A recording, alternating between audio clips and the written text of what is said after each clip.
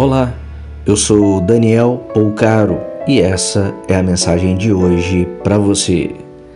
É preciso viver o quanto antes o que é para ser vivido, porque a maioria das questões que nos desagradam tentamos evitar de tal modo que elas não só vão se repetir, como vão nos exigir um esforço maior de superação. E tudo que passamos, se não são feridas de vidas passadas, são passos errados que escolhemos palmilhar nesta mesma vida, e viver as consequências é o caminho para também viver uma nova vida. Pense nisso, compartilhe com quem você ama. Te convido a me seguir lá no Instagram. Procure por Daniel Poucaro com L. Um grande abraço de paz e luz.